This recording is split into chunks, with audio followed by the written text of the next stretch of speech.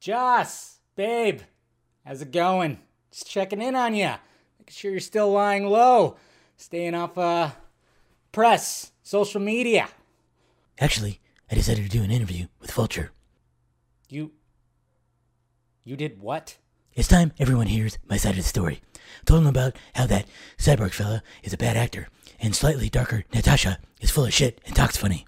That's not good. That's not good at all. Sure it is. Even threw that Zack Snyder misogynist in there for turning them against me. When's the article come out? This Monday. Monday? This Monday? It's MLK Day. MLK Day. What's MLK?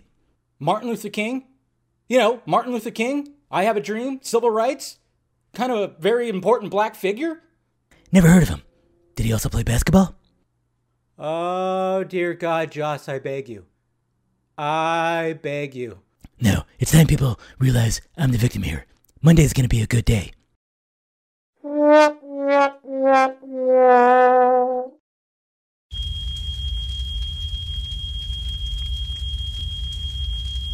This is fine.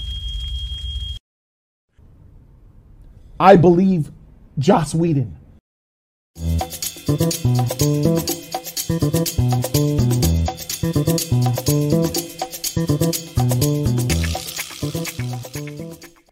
Well, hello, everybody.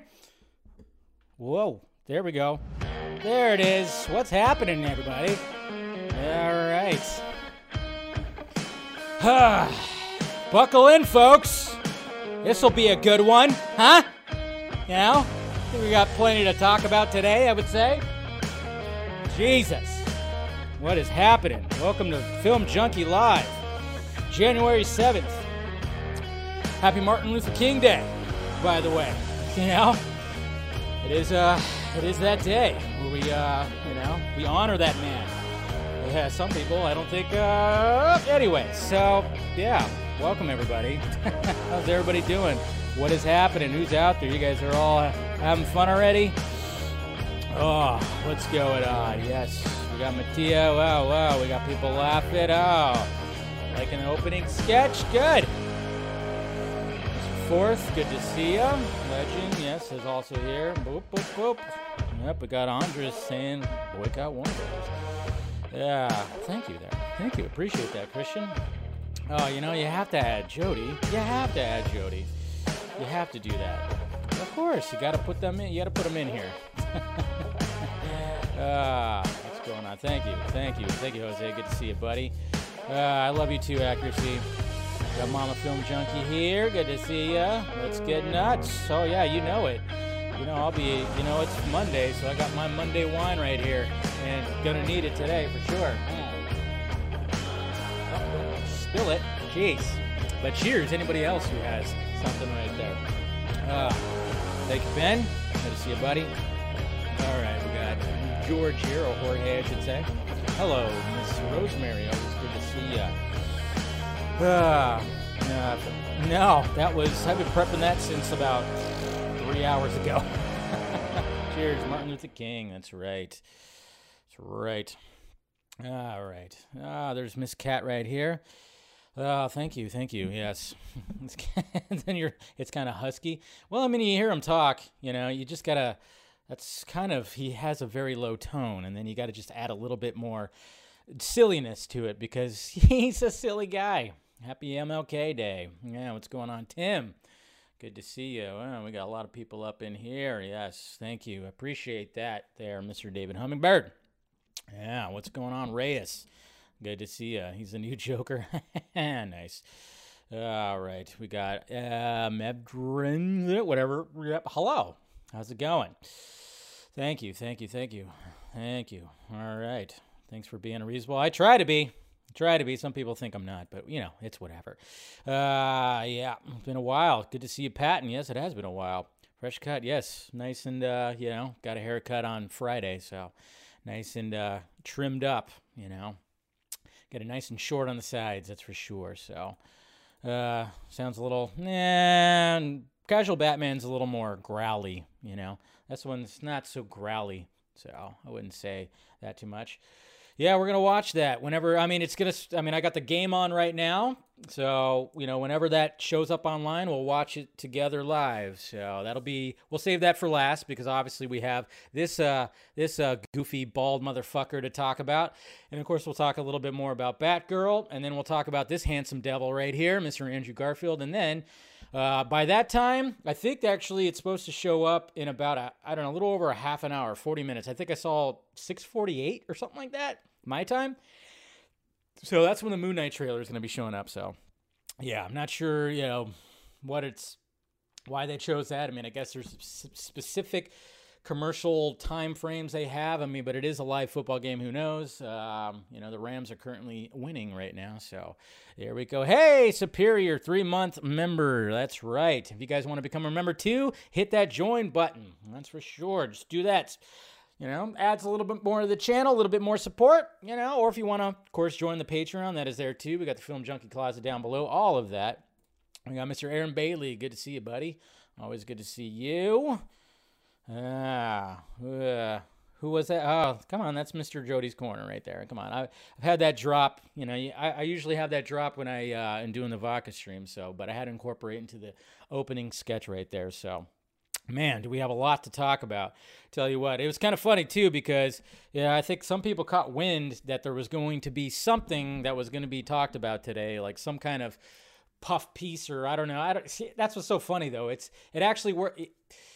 just funny. We'll talk about it, but we'll go over the article and see what Mr. Joss Whedon has to say. Coming out of hiding and trying to clear up his name. Didn't really do a good job, did he? Didn't do a good job. That's for damn sure. So, anyways.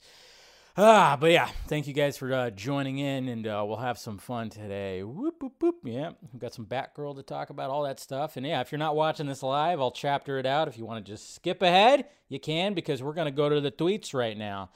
We're going to go and see what was happening in the Twitter sphere, which, on Monday usually is a little bit longer than any other days. But, we like roaming through the tweets. And this time I'm doing it a little different. I'm going to go I'm not going to go my way down. I'm going to go up this time. Instead of going down, I'm going up. That's right. I said it just like that. I did. I totally did. So, all right, here we go. So I'm going to start from, basically, a little bit of Friday and see what was happening pretty much over the weekend. Because, I didn't tweet that much. I kind of disconnected over the weekend because I went out of town, which was great, fantastic. Got away and, spent the night in another part of another town with a good bar scene, and it was a lot of fun. Watched some playoffs and everything like that. So,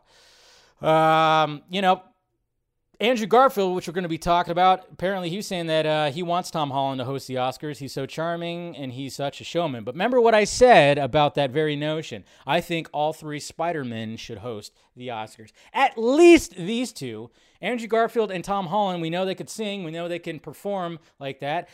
Tobey Maguire, maybe not so much, but hey, he can make a cameo at least. But I think, if anything, we get these two at least, if they're, hosting the Oscars. I think that'd be pretty cool.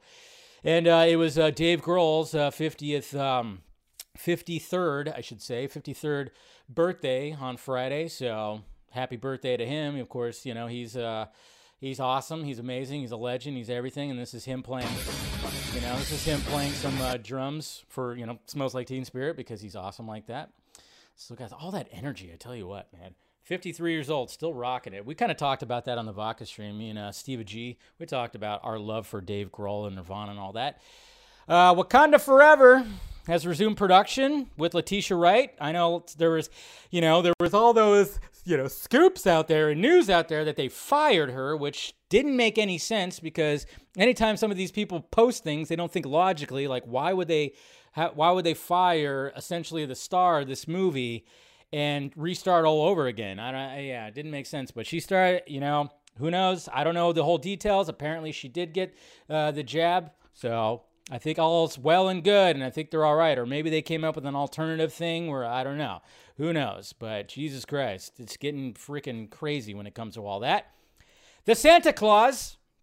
This happened over the weekend. Apparently there's going to be a sequel series on Disney Plus with Tim Allen coming back for the Santa Claus. Now, all right, cool. I absolutely love the first Santa Claus movie. It's one of my all-time favorite Christmas movies. The second one, it was okay. Third one, I didn't really like at all.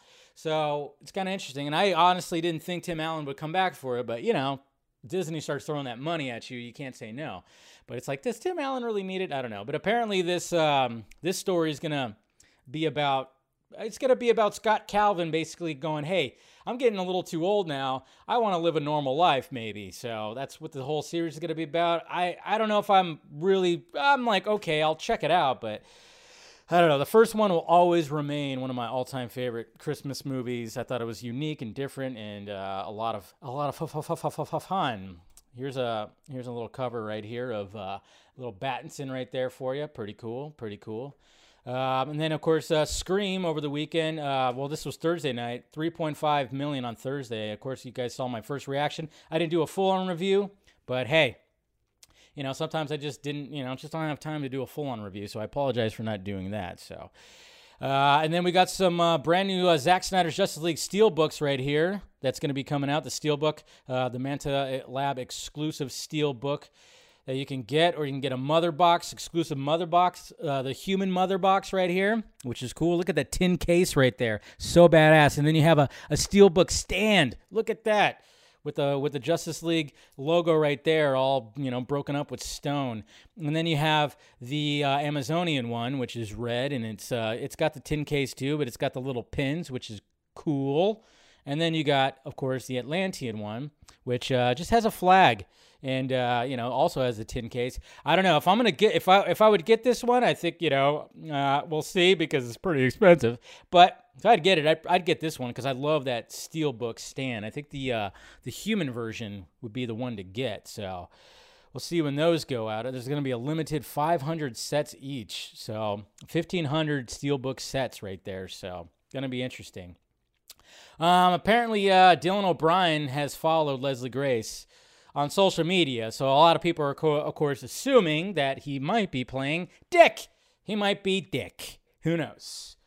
Who knows? You know, obviously, it's just a follow. Doesn't mean anything too much, but, you know, it could mean something, so... And this is just adorable. Cuteness overload right here. Black Girl Magic hashtag. Ray's Blue Rose photography. I saw this, and I'm like, this is just... Come on, that's just precious. With the you know... right there, just shooting out of the cowl of the, you know, the hair coming out right there. I mean, it just adds to it. I literally probably went, aw, when I saw that. It's just absolutely adorable. You gotta love cosplay like that just gets that cuteness level way up there. So, good on her. This is pretty cool right here, too. The Devil and the Bat by Foggy Knight 14. That's pretty badass right there. God, I would love that crossover, wouldn't it? We got this poster right here for the Batman. Looks badass from Sport. What's his name? SP, whatever the heck, right there. Sport something Monkey. I've seen his stuff plenty of times before. We have a drawing from Bruce Timm right here of Two-Face. Really cool. Yes. And then, of course, before we actually got the Batgirl, costume reveal, of course, the director, like, hey, you want to see behind the scenes? And then he posted an old shot of Batgirl right there, which, you know, we love that classic costume, of course. Why not? This is pretty funny right here. I like this part in Star Wars where an ass was driving. I laughed way too hard at this, guys. You don't even know. When I saw this, I was laughing so hard at this. Because, yes, it looks like an ass. It looks like an ass. From this angle, it looks like somebody is full-on bent over. I could not stop laughing at this image right here. Holy shit. It was just too good. Just too good. So, and then this is funny, too. Quentin Tarantino, bare feet. Come on. You know, you got to love the internet right here. Of course, you know, it's just too good. It's not somebody's ass. It's just the way those certain species, they have those too big, you know, whatchamacallit things. It does look like an ass. It's funny. This is pretty cool right here. Some good artwork of Bruce Wayne right there. Yes, we got, look at this. We got, of course, the Cat and the Bat right here from Batman Returns, which looks pretty damn cool. Little photo right there from the balcony, little far shot. This is a cool little poster right here. I'm telling you, some people just come up with some really cool shit right here. And it's got all three Spider-Men right here, and it just, talk about it. Just an awesome poster right there. Gotta love that. And then speaking of Black Panther 2, Wakanda Forever, Winston Duke has reportedly been given a hefty raise when it comes to Black Panther 2. Yes, he'll be expanded role. I mean, if he takes over Black Panther, I think a lot of us would agree with that. But at the same time, there's a lot of talk about recast T'Challa, and I think that they absolutely should do that. I mean, remember, Chadwick Boseman's brother actually said that Chadwick would be okay with them recasting T'Challa to make the character live on. And a lot of people are talking about that lately. A lot of people. There's hashtag recast T'Challa. And instead of just making either Letitia Wright, who, obviously there was controversial stuff with that, or making, and of course, Winston Duke the next Black Panther, it's like just recast the character. I mean, they can easily do that now too, because now with all the multiverse stuff, you got variants out there, so they can actually do something with that, to be honest. So I'm saying that they should do it. I know it was always a little iffy at first after he passed away. Nobody really wanted to comment on that, but I think now people are just kind of going, yeah, just do it. Chadwick would have wanted that. His brother is saying that. It sounds like the family is okay with that. You have this multiverse stuff, you have variants, you might as well do it. So I don't know what's going to happen. I mean, obviously Black Panther, Wakanda Forever, whatever they do in there, they're not going to stop and just do something different. Whether they made Letitia Wright or Winston Duke Black Panther, I guess we'll see. But I think, honestly, they should just recast. They should. I think they should, because I think the family of the Boseman family would totally be down for that. So good stuff. And this is horrible right here. This is in L.A., guys. Apparently in Lincoln Heights, yeah, this is what's happening right here. So when the train comes rolling through and stops, apparently there's a lot of thieves that come in here and just kind of, break into these cargo, just break into the cargo and start pulling out all this Amazon stuff, and it's just trash everywhere. Yep, California. Good old California for you right here. I mean, that's just bad. COVID tests, stuff that people need, EpiPens, all the stuff. There's all kinds of stuff that is just scattered all over the place. Yep, that's right. Good old California. Fucking hell, man. I tell you, this place is slowly sinking into the Pacific Ocean, okay? Slowly sinking in. I got to get out. This was funny right here. Not funny, Bruce. Come on, that's hilarious. That's hilarious. Come on, Mustache Gate. I love this. It's fucking funny right there. That's totally funny, Bruce. Oh, can't show that. And then, of course, we had our official look at, hey, has the discourse gone down? Are we now okay with the Batgirl costume? Huh? Nah. When it comes to the Batgirl costume, I mean, I'm not saying it's like, oh, it's the best costume ever, but I'm like, I'm okay with that. Burnside, okay, I see where they're going for. It's very much homemade. She's going to get a second costume. 100% going to get that, okay? Which is what happens all the time. That's why I always find it funny when people are like, this looks like pure ass, it sucks, and whatever the hell. And I've had some really weird back and forth with people about the Batgirl costume. Because when we're talking about comic accuracy, I had somebody say it's not comic accuracy. And I'm like, how is it not comic accuracy? But that person was saying because they didn't like the leather. They didn't like the leather material or something like that. And then I went, well, okay, but still, that's very much what happens in the story, is the fact that she puts it together. You've actually seen artwork where you could put the pieces together. That's what's so funny about this whole thing, this whole discourse, is like when people were saying that it's not, when I had somebody that said it was not comic accuracy because they were talking about the material. And then I went, well, then technically none of the other costumes that we see are the same material that it is in the comic books. I mean, if you want to look at Batfleck's costume, when you look at it, oh my God, it's one of the most beautiful fucking costumes ever made. But if you wanted to apply the whole thing about the material, it's not the same material that they use in the comic books. He's just wearing normal tights in the comic books. And as opposed to this special fabric that is bulletproof and all this stuff like that. I don't know. People, all I wanted to say, and this is what I'll say about this, and hopefully this will be it when it comes to the Batgirl costume, is if you don't like it, fine. That's fine. You don't have to like it. Not everybody's going to like these costume reveals. But it's when you try to add something and try to say the reason why you don't like it because there's a certain, because of this. Just say you don't like it because it just doesn't look that great. Okay, fine. But when you have people saying the reason, and they try to make a point of the reason, and I'm like, that doesn't make sense, because then you can't, and then you go like, well, you're biased. That's why, because, okay, and I'm just like, you know what? She's going to get a new costume. It's whatever, and, it's going to get better. It's definitely going to get better. This is just the beginning right here. I'm just curious how she made that cowl, though. I am very curious about how she made the cowl, because that texture and the lines and stuff like that. I think the cow's cool, It's cool. Dig it. It's whatever. So, it's whatever. It'll be fine. But yeah, there you go right there. I mean, straight out of there. Straight out of there. It's not going to be exact, but what can you do? Is that what people want right there? Do you want the lingerie looking style? I mean, it's not a bad costume. I'm not going to lie, but...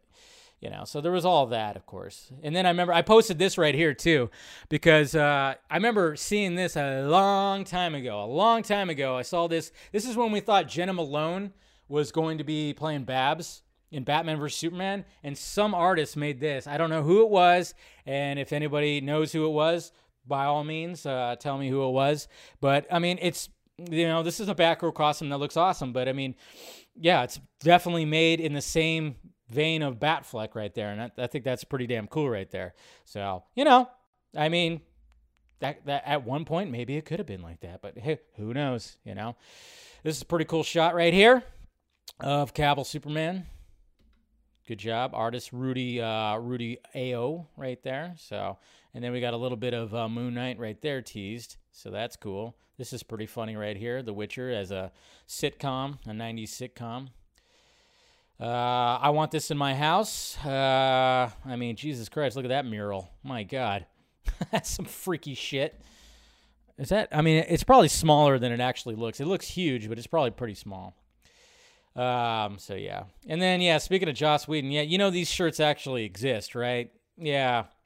These shirts actually exist when it comes to Joss Whedon. Anybody want to get one of these shirts? Joss Whedon is my master now. Holy shit. After everything that's come out, you want to get this? Ugh. Gross. Can we get these Funko Pops? I would love that. This is just a concept. It's not going to really happen. This is from Seb Artist right here.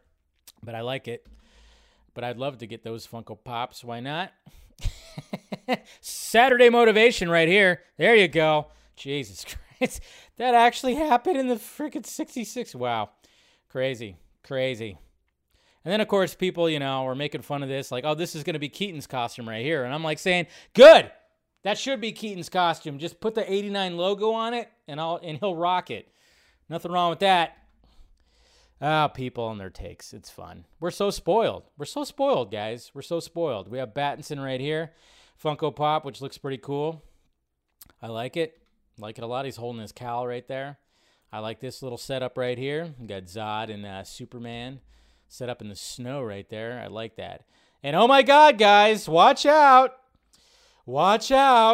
David Ayer gave praise to Peacemaker. Oh my God. He did. He gave praise to Peacemaker. How dare he? Okay, and then, with everything that's happening today, well, I mean, some stuff did also happen with James Gunn, too, which we'll look at. We're definitely going to look at as we talk about all this stuff, but this was just kind of funny where, David Ayer got involved when it came to him responding to this, and when somebody said this is why they disliked James Gunn, and then David Ayer said, wait, what? Is drama still a thing on the internet? I thought 2022 would be different. Of course not.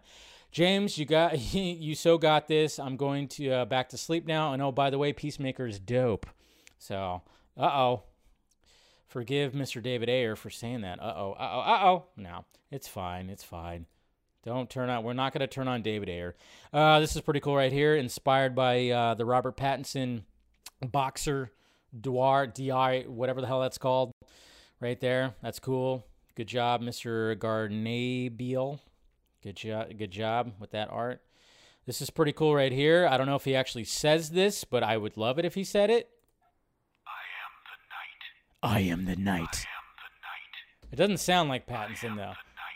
But hopefully he does say I am the night. Why not? And speaking of David Ayer, look at this right here.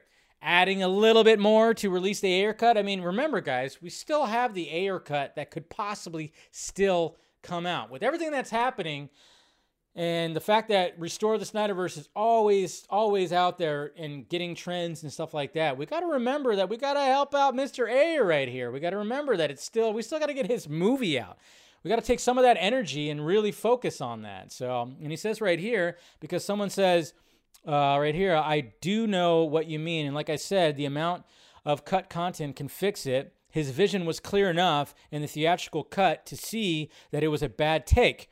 The world agreed, move on. And then David Ayer quote tweeted by saying, it's not simply plugging in a couple of deleted scenes. It's tone, a different first act, different music. It plays like an entirely different movie. Hell, I wouldn't believe it either. But it does. Night and day. Such is the power of editing. Right there. Yeah, some people just think that when it comes to the Ayer cut, it's not going to be the Snyder cut, yeah, pretty significant changes. Obviously, when you're trying to condense down a 4-hour flick, yeah, going to be some pretty significant changes. But there's big-time significant changes when it comes to Suicide Squad.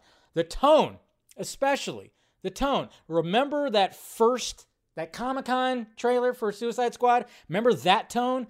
David Ayer has expressed many times that was the tone he was going for. That is specifically the tone he was going for. So, it's very much, if we ever get the Ayer cut, it's going to be like that. And it's going to have different music. It's not going to have the added in, like, that's what they wanted to do. They were basically already setting the fucking table for James Gunn, to be honest, which is funny because they wanted that aspect to it, where they wanted to have a soundtrack with all these different kind of songs that everybody knows, which is just hilarious and stupid. I don't get that. But I love the fact that he just full on just said that. And we got to remember, guys, we can still try to fight for this, as well as, still hashtag restore the Snyderverse. But this is part of it. So we got to take some of that energy that we're throwing at each other, which seems to be the case when it comes to Batgirl and all this stuff and all the new stuff. Take some of that energy, throw it towards release the Ayer cut. I'm just saying. And I hope that David Ayer continues to push for it. I really hope he does. I really hope that he does. So, anyways, that's my little spiel. I just want to see that goddamn movie. Please. So much more Jared Leto Joker. We want that, right? Come on. This is sexy right here. Can I get this? Dear Santa for this week. Look at this. Oof. Look at that. So sexy. This is Batman, Superman, Wonder Woman Museum line statues by Queen Studios right there. Very, very, very sexy. Very sexy. All right, so you want to hear some more depressing stuff? All right, so this is obviously you want to hear something about the from Mr. I always forget his name. I'm always like Gareth Edwards, Gareth Evans, whatever. But anyways, you know me. I always blank on. I always get them confused right here. But here we go right here. This is an interview right here talking about, of course, the Deathstroke movie that once was. So take a listen, and hopefully you don't weep too much. But man, I tell you, I mean, yeah. Also another thing too is I don't know if it's Evans. Sorry, yeah, it is Evans, right? It's also, I mean, I don't know how possible it would be to get the Deathstroke movie to come out, but yeah, this is kind of heartbreaking when you hear this, but here it is. Or do you want me to ask you about Deathstroke? Oh, fuck. I don't mind doing both. I'll cover both because whichever one we cover on this one, my DMs or the comments will end up asking me about the other anyway. Look, when it comes to Deathstroke, which is the quicker answer, I got approached about it. I didn't 100% know a lot about the character at the time, so I did a deep dive and started reading a bunch of materials. Thought it was cool, had a cool concept idea for sort of a really lean, nothing more than 100 minutes origin story that would feel really kind of within the vein of the sort of the Korean noir films that I was watching at the time and really into, and so I was like, okay, I can do something with this and make something kind of cool with it. I spoke to the guys at DC about it, and they were into it. They liked the concept, and I spoke to Joe, who was supposed to be playing the lead at that time, and then I think Justice League came out and fucked everything up, and then I think there was a change of personnel. Yeah. And then suddenly Deathstroke stopped being the priority project for them. Ugh. And so I think they were trying to reconfigure things and then see if they could go in a different direction with some of the projects or whatever, or tonally shift things. Ugh. And so then in the end, I found myself in a position where, with Deathstroke, where it just kind of fell by the wayside and then, didn't have any follow-up. And so I was kind of like, okay, I guess this is just not happening now. And so and that's just really where it's been since then. So it's kind of just like hung in the ether somewhere. Ugh. Ah. God damn it. Fucking Warner Brothers. Jesus Christ. But yeah, there you go. Robbed of it. So there's him talking about that. We've already heard, we've heard Joe Meng talk about it. I mean, on the last Justice Con, he talked about certain things. Obviously it did have Batgirl in it. Or no, this was talking about the Batman. But then, of course, he talked about his origin story when it came to Slade and how he wanted to pretty much ground it. He wanted to ground it as much as possible, and yeah, it sucks. It sucks. It would have been something special. I love the fact that he has a Police Story 2 picture behind him right there. Yeah, I like that. But, man, I know. Man. Well, I mean, we can just thank you, Joss Whedon. I mean, it's not just him, of course, but, when that whole thing happened, I mean, Jesus Christ. But that sucks. Or do you want me to ask you about death? Yeah, we were definitely robbed. We were robbed.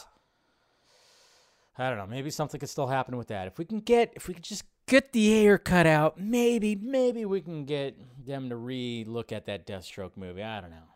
I'm trying to be optimistic. Anyways, there's that. Photoshop.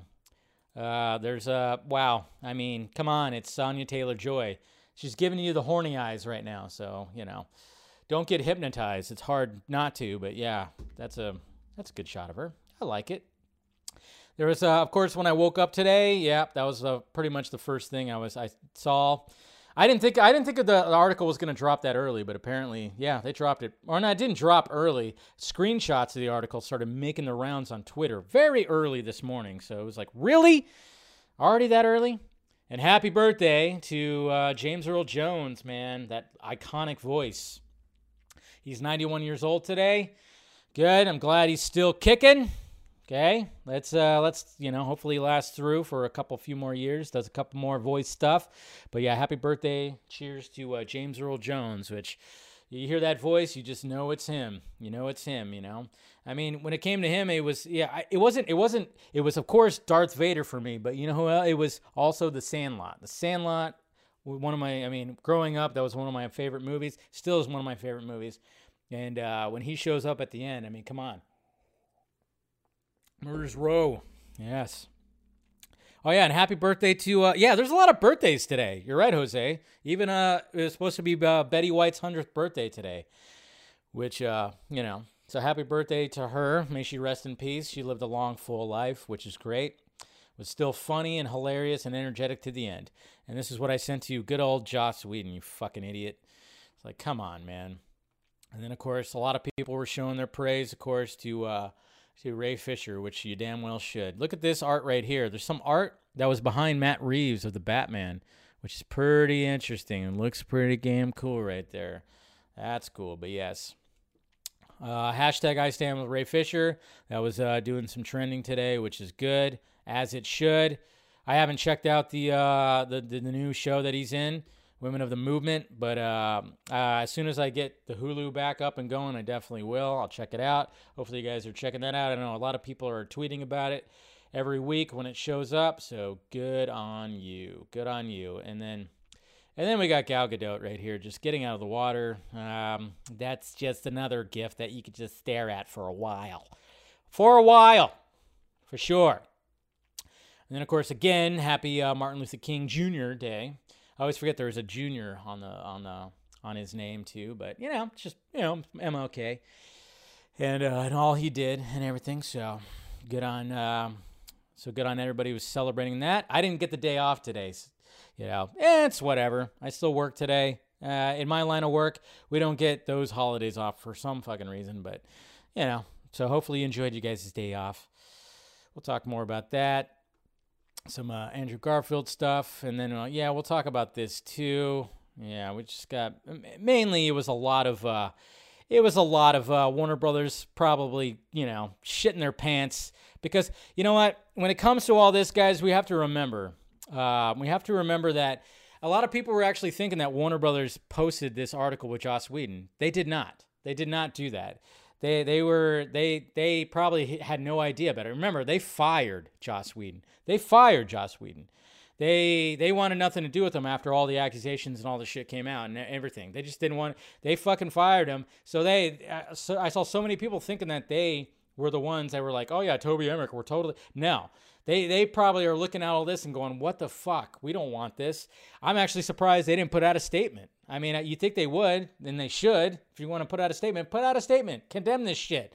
Do it. Come on, you pussies. Toby, what are you doing? What are you doing over there? But yeah, it definitely wasn't a Warner Brothers thing. This was strictly a Joss Whedon thing to try to help clear up his name, which of course backfired big time. I mean, when I talk about backfired, I mean this. That's what I mean. Jesus Christ. That's pretty much the Joss Whedon article. It was him just basically shooting himself. Fucking idiot. And also happy birthday to Jim Carrey. Sexy. Jim Carrey's birthday today, and he posted this video. I'm 60 and sexy. And tonight I'm having cream corn and strained peaches. Still got that rubber face, man. 60 years old, Jim Carrey. Happy birthday to Jim Carrey, man. Still got that rubber face. And then this is at the Avengers whatchamacallit. They're testing out the new Spider-Man robotic thing. This is hilarious right here. This is so fucking funny. Spider-Man is cleared for Jake.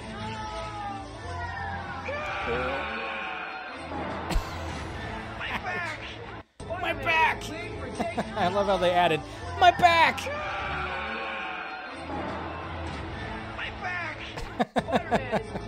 Yep, that didn't really run well, but hey, what can you do? It's not going to always run well. So, and check this out, guys. Willem Dafoe, okay, so you guys know me. I don't want there to be a Joker 2. I don't think there should be a Joker 2. I think people agree that there shouldn't be a Joker 2. It's move on to another villain if you're going to do this Black Label thing. Why the fuck is there not another villain? But Willem Dafoe actually has a pretty good idea if it came to a Joker 2, because everybody's always fan cast him as a Joker. Willem Dafoe has fantasized about playing a Joker imposter opposite Joaquin Phoenix. That's what he told GQ magazine. Dueling Jokers. Someone that says he's the Joker, but isn't the Joker. That kind of opens up the possibility of an interesting story. It's not bad. That's actually not bad. You have another nutcase out there trying to take over Joker, because it's not like you can't just put makeup on your face and act like a nutcase, right? That's actually, I don't mind it. I actually thought, wow, that's actually not a bad idea when it comes to a Joker sequel. And can you imagine Willem Dafoe, Joaquin Phoenix going head to head on each other, head to head, dueling each other like that, trying to be Jokers? Not too shabby. So that's pretty, I dig it. I mean, I don't think it's going to happen, but it's a good pitch. I don't know what if the Joker sequel is actually still going to happen. I don't know if Todd Phillips has an idea. That's not a bad idea right there. So, I don't know. I still though would want to keep it at just one movie, to be honest. And look at this porn right here. Look at this porn. Trinity porn. The Trinity porn. Kicking ass. Taking on bunch of people. Well, Superman's taking on one guy, but still, it's badass. So, yeah, somebody put this gift together. I like that. DC Films United. Love it. It's pure porn. And I love this. I love this right here, too. That's good art right there. That's good art right there from Mr. Chris right here. Good artist. I remember he posted that a while back. That's good art right there. I love it. Absolutely love it. And then Clay Enos throwing some shade at Joss Whedon, because Clay Enos also is not a fan of Joss as well. So there you go. Dig Your Own Hole by the Chemical Brothers. He posted that on Vero. Good on him. joining in on all that. Gotta freaking love it, guys. Gotta love it, especially Mr. Enos right there. So let's start diving into this article right here. Let's just start diving in and seeing what the hell. I mean, you guys have pretty much seen a lot of the stuff. You know, a lot of people are posting screenshots of this article, but, you know, we're going to dive into it, you know. And just reading everything, I mean, this is a fucking narcissist. This is 100% a narcissist right here, trying to play victim, trying to clear his name. And I don't know if he just, like, he got that God complex or whatever the fuck after, you know, bringing the Avengers on film, bringing them together on a movie. Maybe he just got this complex of like, oh yeah, I could do anything, I could say anything, I could do, you know, I don't know. It's weird. It's very strange, but it's just funny because the narcissism that this man has is just what's destroying him so much. I mean, this article, this interview, when you read some of the stuff that he says, you go, how the fuck did you think you were gonna, like how people were gonna take this? Did you actually think that people were going to be receptive and be like, oh, you know what? We might have been wrong about Joss, you know? Maybe he's not a bad guy. I mean, it's crazy. I mean, I think he's, you know, he was the victim here. I mean, my God. I can't believe it. It's like, what the fuck? Really? Really? No. All he did was dig a bigger hole. That's all he did. Came out of hiding and just killed his career more. You know how many tweets from like check marks and shit like that were just totally slamming this whole thing? Slamming it. Ugh. Fucking ridiculous. The undoing of Joss Whedon. By the way, what's up with the fucking earring, dude? Come on, man. Come on. What are you trying to do? You trying to be cool with a little stud in your little earlobe? That ain't gonna, that's not helping. It's not helping. Just saying. It's not helping. You don't look badass or anything like that. The Buffy creator, once an icon of Hollywood feminism, is now an outcast accused of misogyny. How did he get here? This is written by Leela Shapiro. And I know some people were throwing, you know, they were trying to throw under the bus, which, yeah, I can understand why people are upset with somebody who was actually writing about Joss Whedon. But at the same time, I'm actually glad she did. I mean, when she went into interviewing Joss Whedon right here, I think she had intentions to try to like help clear his name. But after hearing his responses to things, I think she was just like, you know what? I can't do anything. I'm just going to post this article. And he probably made things worse. And of course he did. He made things worse. It's funny. It's funny. So, I mean, this is a pretty long article. I don't really want to like go over every little thing. But man, speaking of Batgirl, remember when Joss Whedon was going to direct Batgirl? I remember even being like, okay, that could fit. Remember before all the Joss Whedon stuff really came about? Ugh, man. Ugh. I wish I can go back to like 2017 me and be like, hey, guess what? It's not going to be good. It's not going to be good. Not going to be good, Dave. Not going to be good. And then, yeah. Ugh. And then I, you know, flick my nose and walk away and disappear and go back in time, go back to now. Anyways. All right. So, I don't know. It starts off with all this stuff in line with the scholarship, blah, blah, blah, blah, blah. It was just scholarships. He was a celebrity showrunner before anyone cared who ran shows. In 2005, the comic book artist Scott R. Kurtz designed a T-shirt that gestured at Whedon's stature in popular culture and said, "Joss Whedon is my master now." I showed you that image earlier. Ugh, and people actually wore that shit. Marvel later put him in charge of the biggest franchise, hiring him to write and direct 2012's The Avengers and its sequel, Age of Ultron, two of the highest-grossing films of all time. His fans thought of him as a feminist ally, an impression bolstered by his fundraising efforts for progressive causes. But in recent years, the good guy image has been tarnished by a series of accusations, each more damaging than the last. In 2017, his ex-wife, Kai Cole, published a sensational open letter about him on the movie blog The Wrap. She condemned him as a hypocrite preaching feminist ideals and accused him of cheating on her throughout their marriage, including with actresses on the set of Buffy. Then, beginning of summer of 2020, the actors Ray Fisher and Gal Gadot, who had starred in a superhero film, of course, directed by, you know, I hate it when they say that, starred in a superhero film directed by Whedon. Shut up. claimed he'd mistreated them, with Fisher describing his behavior as gross, abusive, unprofessional, and completely unacceptable. Ooh. They were soon joined by Charisma Carpenter, who played Cordelia on Buffy and its spin-off series Angel. In a long Twitter post, she wrote that Whedon had a history of being casually cruel after she became pregnant. Heading into Angel's 4th season, he called her fat to colleagues and summoned her into his office and asked, as she recalled, if she was going to keep it. She claimed he had mocked her religious beliefs, accused her of sabotaging the show, and fired her a season later once she had given birth. All the joy of new motherhood had been sucked right out, she wrote, and Joss was the vampire. And then, of course, we had Sarah Michelle Gellar, who obviously was like, hey, guess what? Let's see. Where do I have that? Do I have that right here? There it is right here. Remember, Sarah Michelle Gellar posted this right here in following up with Charisma Carpenter. While I'm proud to have my name associated with Buffy Summers, I don't want to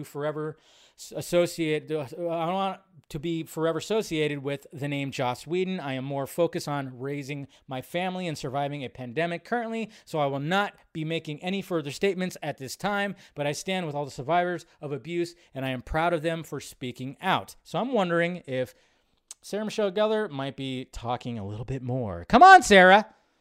Slay the vampire! We want you to. We want you to. The past spring, Whedon invited me to spend a couple of afternoons with him at his home. So this is back in spring. This has like been building up for a bit. This is not just like over the weekend or something like that. I mean, of course, my little skit in the beginning, it's just, it's whatever. But, that's all just jokes and just, poking fun at this whole thing. But apparently this was this past spring right here, and it's been a couple afternoons right here. I had spoken to dozens of people who knew him after months of agonizing over whether to grant my request for an interview. He had decided to talk to Whedon at 57, lives in Santa Monica, 13 blocks from the ocean on a street lined with Magnum, blah, blah, blah, blah, blah, blah, blah, blah. So, let's see, Puck, who once, we got all that. Scattered around the room were paintings of his wife, the artist Heather Horton. They got married in February of 2021, poor gal, just after the wave of allegations had crested. At the sound of the garage door opening, his shoulders relaxed. Heather's coming back, he said. She breezed through the room in sundress, blah, blah, blah. Yeah, we can do that. And then look at this guy trying to look cool. I mean, he changed up his wardrobe a little bit, I guess. Good for you, buddy. You still don't look as cool as, the guy that actually directed Justice League. Just saying. Back when he was still a god. See, this sentence right here, back when he was still a god. This is what I talked about, the god complex that came from a guy like Joss Whedon. And I've said this before and I'll say it again. Guys who are always saying like, oh man, that want to say that they're a feminist, and they're much like, oh yeah, I'm all about this, I'm all about that. Ha ha. Those are the guys you have to watch out for. Those are the guys that you really have to watch out for when they try to be an ally so much. Those are the guys you got to worry about, okay? Okay, that's I'm just saying. When it comes to a lot of this, I mean, look at what's happened when you see people that have gotten caught doing some crazy shit. You'll see like your Devin Fauci. Remember Fauci, whatever the hell is. You know what I'm talking about, right? Remember when his allegations came out? But he was always about, oh yeah, I'm a feminist. And then you look at these guys and you're like, well, okay, you look kind of gross. And then all of a sudden you find out that they do some pretty gross things. It's weird. But of course, someone like Zack Snyder, who's an actual feminist, who actually represents feminine, in his movies. I mean, look at Sucker Punch, look at anything that he's ever directed. And it's like, but everybody wants to take stabs at him because he's a guy with tattoos and he's good looking and he's got, he's a stud. And they hate that. But they look at Joss Whedon and they're like, oh, that's our God. That's our God. Look at him. He's balding like me. He's puffy like me. It's like, ugh. But they always look at, but they always try to throw the shade and like, oh yeah, but Zack Snyder's he's the bad guy here. Fuck no. That guy, look what that guy, he's been married for how long? He's adopting kids. He's doing Jesus Christ. It's crazy. Who has hair? Oh, he does have hair. He has a lot of hair. Very scruffy. Faraci. There you go. I said Fauci. I think I'm so used to hearing Fauci's name. It's Faraci. Anyways, back when he was still God, the kind of contractually obligated to promote network television shows as press junkets, Whedon was asked over and over to explain why he wrote stories about strong women. For years, he would answer by talking about his mother. Lee Stearns, who died in 1991, was an activist and unpublished novelist who taught history at an elite private school in the Bronx. One of her students, Jessica Neuwirth, went on to become a co-founder of Equality Now and organizations, blah, blah, blah. And then they kind of just give that backstory right there. And it says, let's see, in 2006, Equality Now presented Whedon with an award at an evening dedicated to honoring men on the front lines of feminism. In his speech, Whedon referred to his mother as extraordinary, inspirational, tough, cool, and sexy. Interesting. That should have been red flag number 1. Sitting in his living room, he told me he sees a different side of her now. She was a remarkable woman and an inspiring person, he said, but sometimes those are hard people to be raised by. Oh, so it wasn't so easy getting raised by that. He didn't find her sexy anymore, apparently? Okay. Whedon had been thinking a lot about his childhood. He had been in therapy for the past few years, ever since he checked himself into an addiction treatment center in Florida for a month-long stay. As a younger man, he had channeled his pain into his work, and he was particularly interested in picking apart the stories he always told himself about his past. Now, he didn't have much else to do. The allegations against him had led to friends to stop calling. He was out of work and wasn't writing. What story could he tell? There are things about his life he was only beginning to understand. Not the things being said in the press necessarily, but things I'm not comfortable with. I'm like, I have nothing going on. I can do some work. On me. Sorry, I got to plug in my laptop, which I always forget to do. Born Joseph Whedon grew up in, you get his little backstory right here. We don't have to go through all of that. When he was 5, a 4-year-old boy, the son of the family friends, disappeared on his parents' property. Eventually, his body was found. He drowned in the pond. Yeah. Years later, as a teenager, Whedon remembered he had called the boy over to the pond to play with him. After getting bored, he had walked away, leaving the boy alone by the water. I didn't think it was my fault. I knew again, trying to build some sympathy over a childhood tragedy. Okay.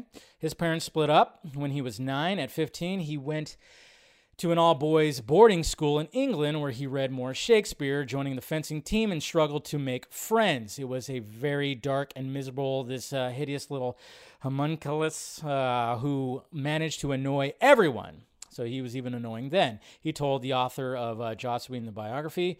Then in 1983, his fortunes changed. He had arrived at Wesleyan University. He discovered his artsy, angsty personality could actually be attractive to women. He got a girlfriend, traded his basic name for a more interesting one, and found a mentor, the eminent film scholar Janine Basinger. So basically just getting a lot of his backstory. Like I said, I don't want to go through all of it because there's a lot here, right here. In those early days of the internet, before nerd culture swallowed the world, fans flocked to a message board set up by WB to analyze Buffy with the obsessive zeal of Talmudic, if I'm saying that right, scholars. Whedon knew how to talk to these people. He was one of them. He would visit the board at all hours to complain about the grueling schedule or argue with fans about the interpretations of his work. Back then, he pointed out to me the internet was a friendly place, and he, with the quick-witted prince of nerds, had the advantage of it. At one point, fans became convinced Buffy and another Slayer, Faith, were romantically entwined. After Whedon shot down the theory, accusing the proponents of seeing a lesbian subtext behind every corner, one of the posters, Buffy Nerds, sent him a link to her website where she had published a meticulous and of the relationship. So then we're talking about Buffy right here, of course. So let's get into a little bit more into the, and then of course we have some images right here of all the stuff. And we all know there's more stuff that's going to be coming out of here. What's his name who played Spike? Remember, he came out and said some stuff about about him kind of like backing him up into a corner and everything. Whedon was 31 when he began running Buffy. He had never run a show before and had never been a boss of any kind. At first, when crew members would hold the door open for him on set, he would do an awkward dance and insist he hold the door for them. It just felt so fucking wrong, he told me. Then one day, the third season, a crew member neglected to hold the door, and Whedon walked straight into face first. Oh, I see, Whedon recalled. You did get used to it. So just talking about more stuff when it comes to all this. Buffy. Let's see. Costume designer. All right. Buffy costume designer Cynthia Bergstrom recalled an incident that happened during the filming of season 5. In one episode, Spike asked a sadistic science nerd to create a sex robot version of the Slayer. Whedon and Geller did not agree on what the Buffy bot would wear. Sarah was adamant about it being a certain way.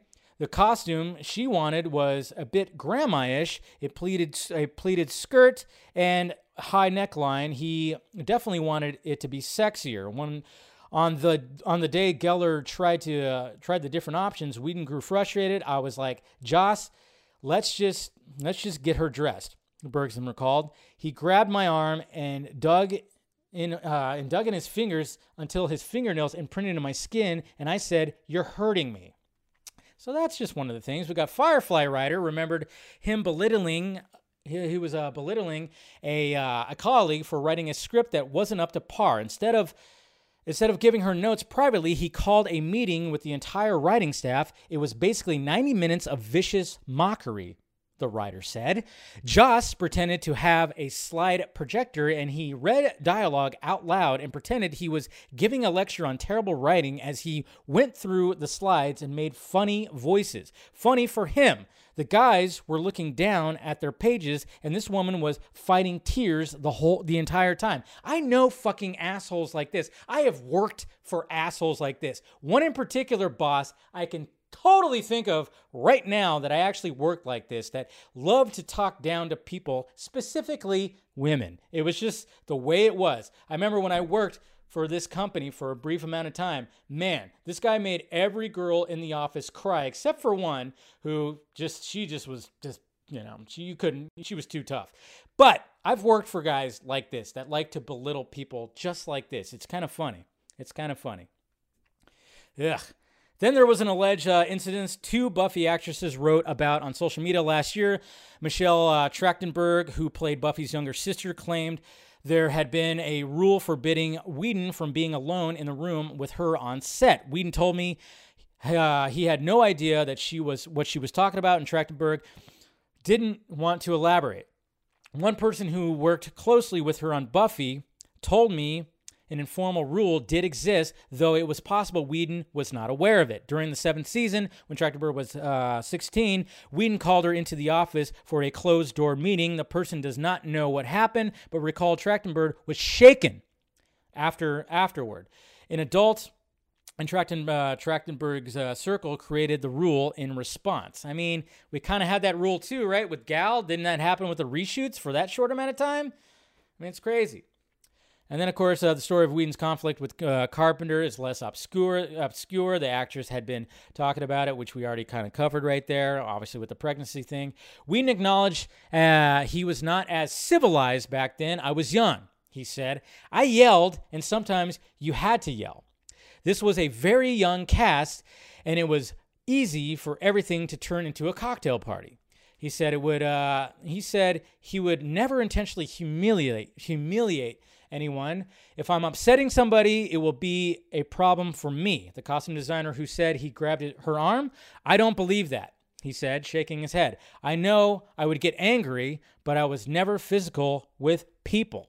I don't know. I've worked for other bosses too, where, they've, not me in particular, but with other coworkers, just to kind of show their dominance, their power, they've gotten slightly physical, which is never any good.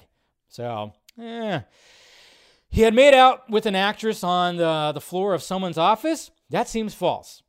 I don't understand that story even a bit. He removed his glasses and rubbed his face. I should run to the loo.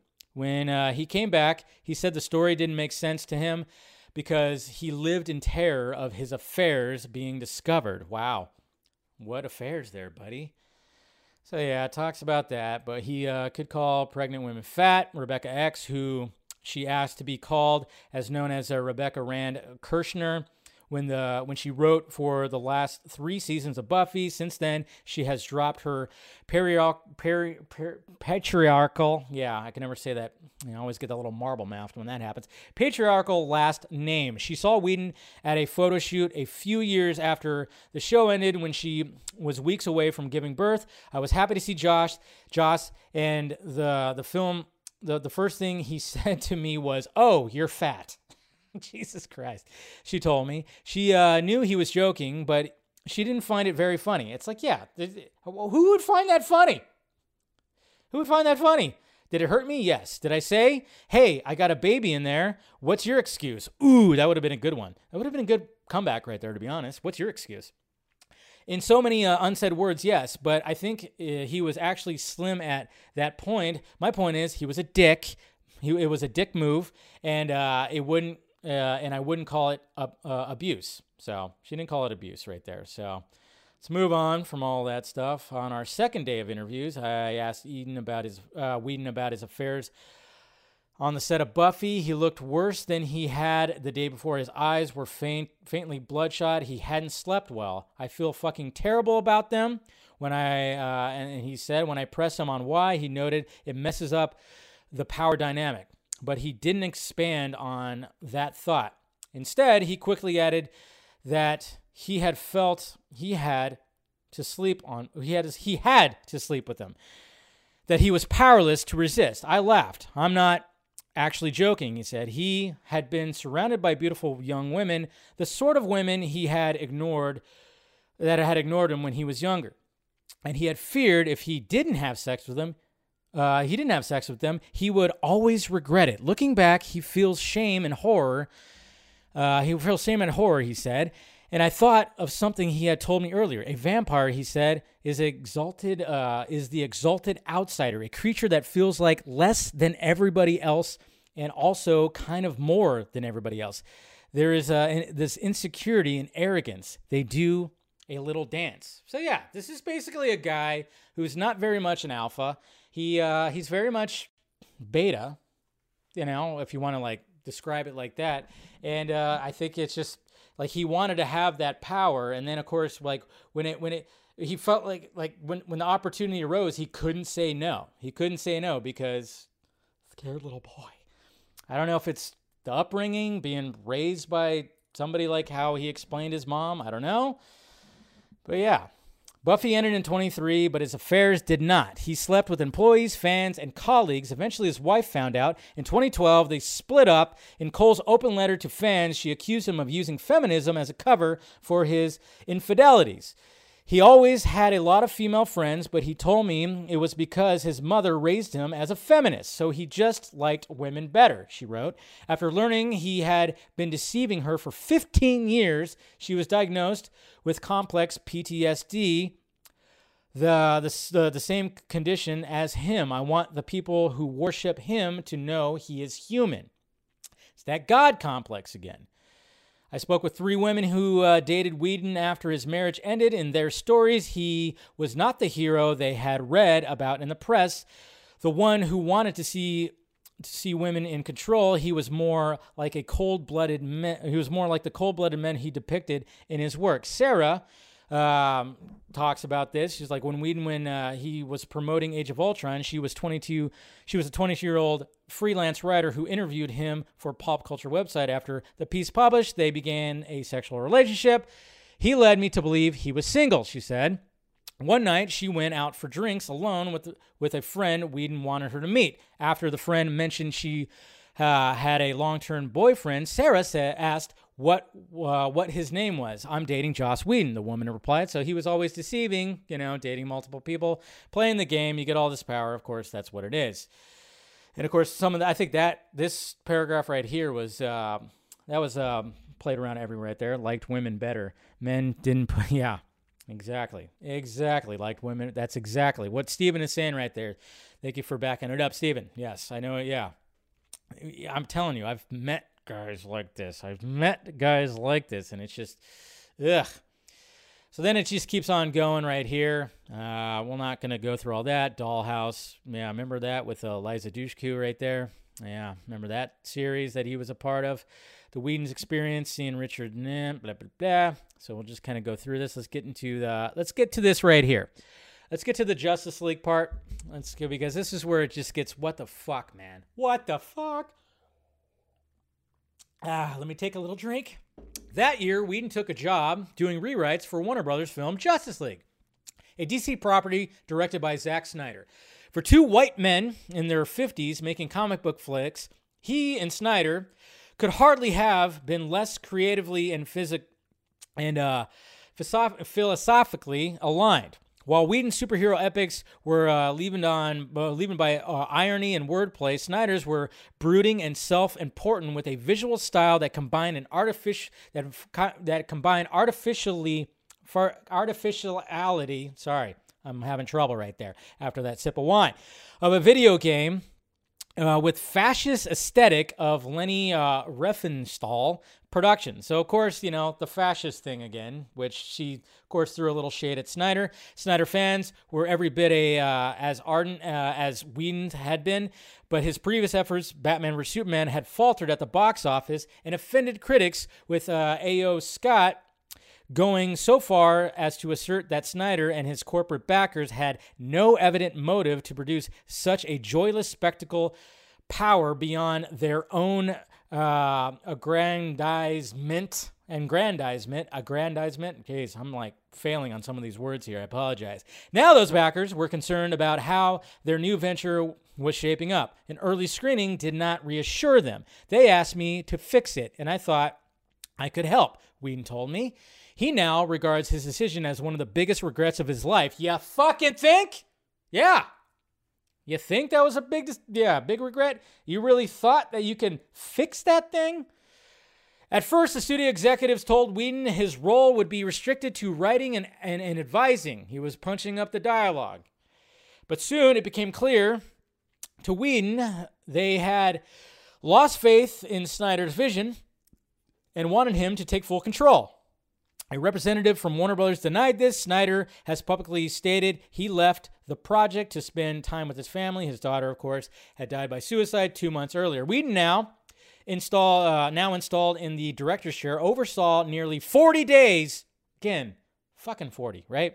Why does that number keep coming back? 40 days of reshoots, a complicated, laborious overtaking. From the start, things were tense between him and the stars. Yes, this is going back to what Ben Affleck has been saying, and I, told you guys, and other people said it too, that he wanted to walk off the set.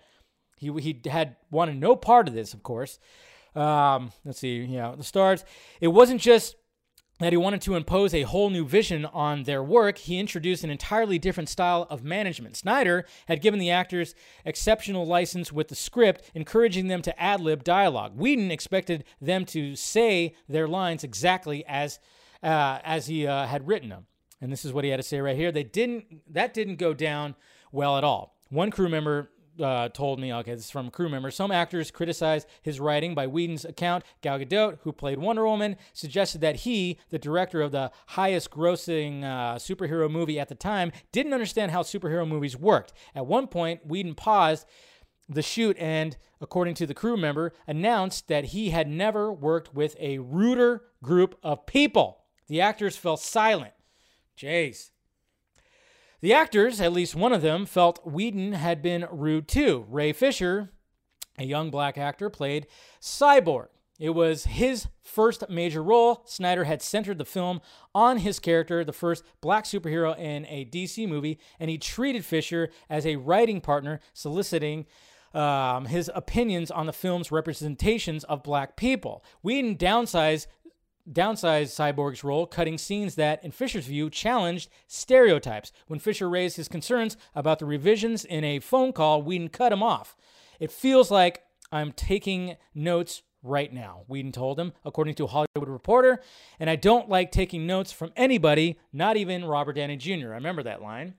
Gadot didn't care for Whedon's style either. Last year, she told reporters Whedon threatened her and said he would make her career miserable. Whedon told me that that he did no such thing. And this is where it starts getting... I don't threaten people. Who does that? He concluded she had misunderstood him. English is not her first language, and I tend to be annoyingly flowery in my speech. Ooh. He didn't really think about that one when he fired that off, did he? That's, yeah, that one right there. That's where you kind of just, I'm just saying. Man, English, yeah. So making that little out there, that's just, that wasn't smart. That definitely was not smart. So, he told her jokingly that if she wanted to get rid of it, she would have to tie him to a railroad track and do it over his dead body. Then I was told that I had said something about her dead body and tying her to the railroad track, he said. Godot did not agree with Whedon's version of events. I understood perfectly, she told The New York in an email. As for Whedon's claim that he doesn't threaten people, an actress on Angel told me that hadn't been true back when she knew him. After her agent pushed for her to get a raise, she claims Whedon called her at home and said she was never going to work for him or 20th Century Fox again. Reading Godot's quote, she thought, wow, he's still using that line. Whedon denied this too. Two people that are saying this. Justice League premiered in the fall of 2017. It was a critical and commercial debacle. Snyder's fans blamed Whedon for its failures, accusing him, as one tweet put it, of turning Snyder's godlike heroes into clowns. The power of the fandom, a force Whedon had done so much to cultivate at the start of his career, was now wielded against him. The fans launched an elaborate campaign pressuring Warner Brothers to release the version Snyder had originally planned, chartering a plane to fly a banner over Warner Brothers studios. Just as Whedon had once used message boards to bond with Buffy obsessives, Snyder used the social media platform Vero to rally his followers, sharing pictures of his morning workouts alongside images that appeared to be derived from the cut of the film. Several months into the pandemic, the studio, desperate for content, announced that his cut would air on HBO Max. At an online fan event celebrating the upcoming release, Snyder declared that he would set the movie on fire before using a single frame he had not filmed himself. Our Lord and Savior Zack Snyder, someone wrote in the comments below the live stream. Yeah, remember that. Remember that was Justice Con, that he would set the film on fire if he used anything that Whedon shot. Whedon was stunned. Oh boy, were you stunned there, buddy? Did Zack Snyder shake up your little... Are you shaking your little boots there, buddy?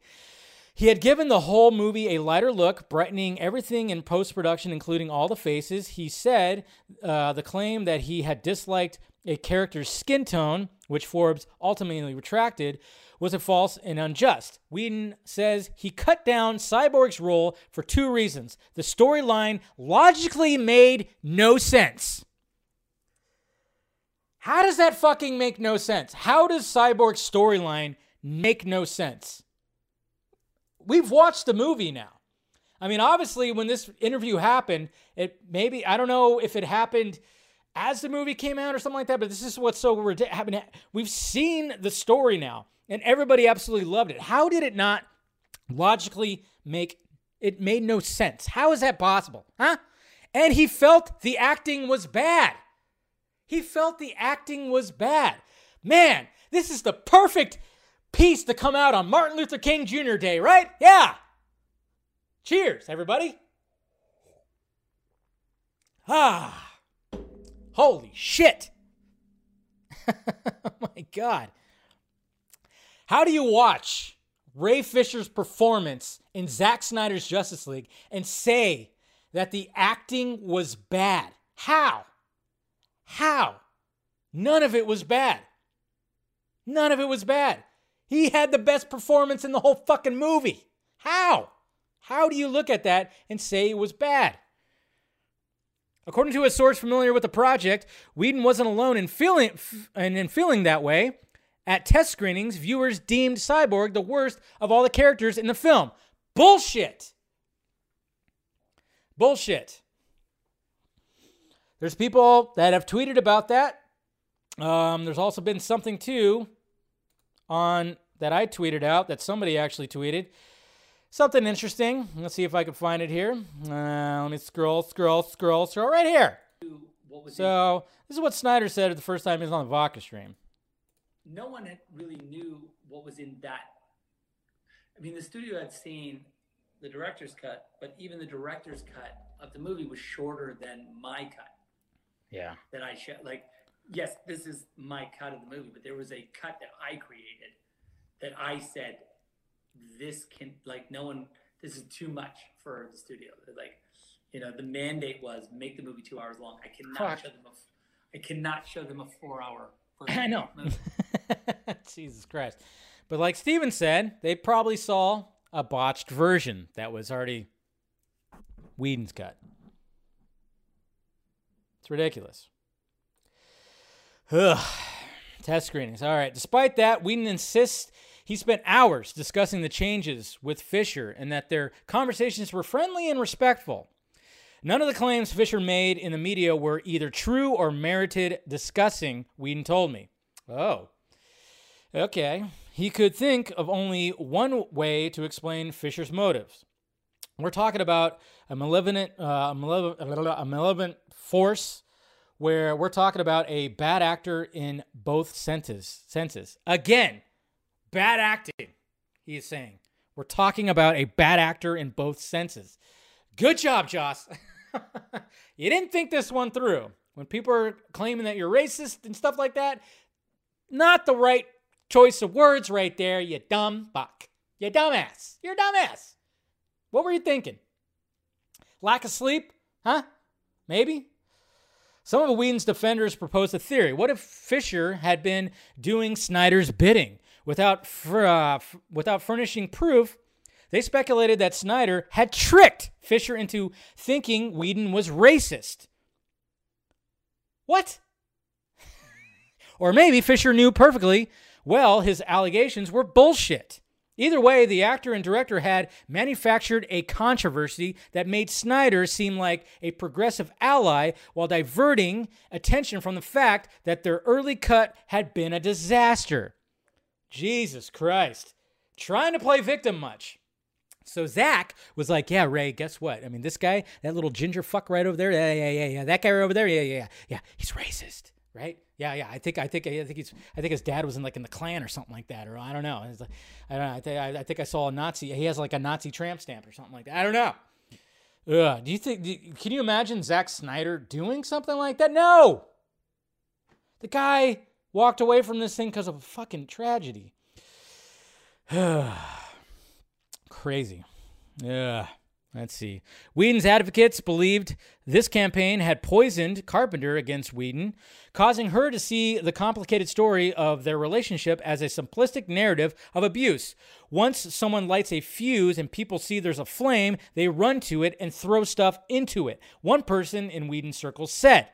Snyder declined to be interviewed. Of course, Zach's not going to mention any of this. He's walked away from all this. He's not going to mention all this. He's not going to mention any of this. I know some people want Zach to mention something like this, but he's going to stay away from this.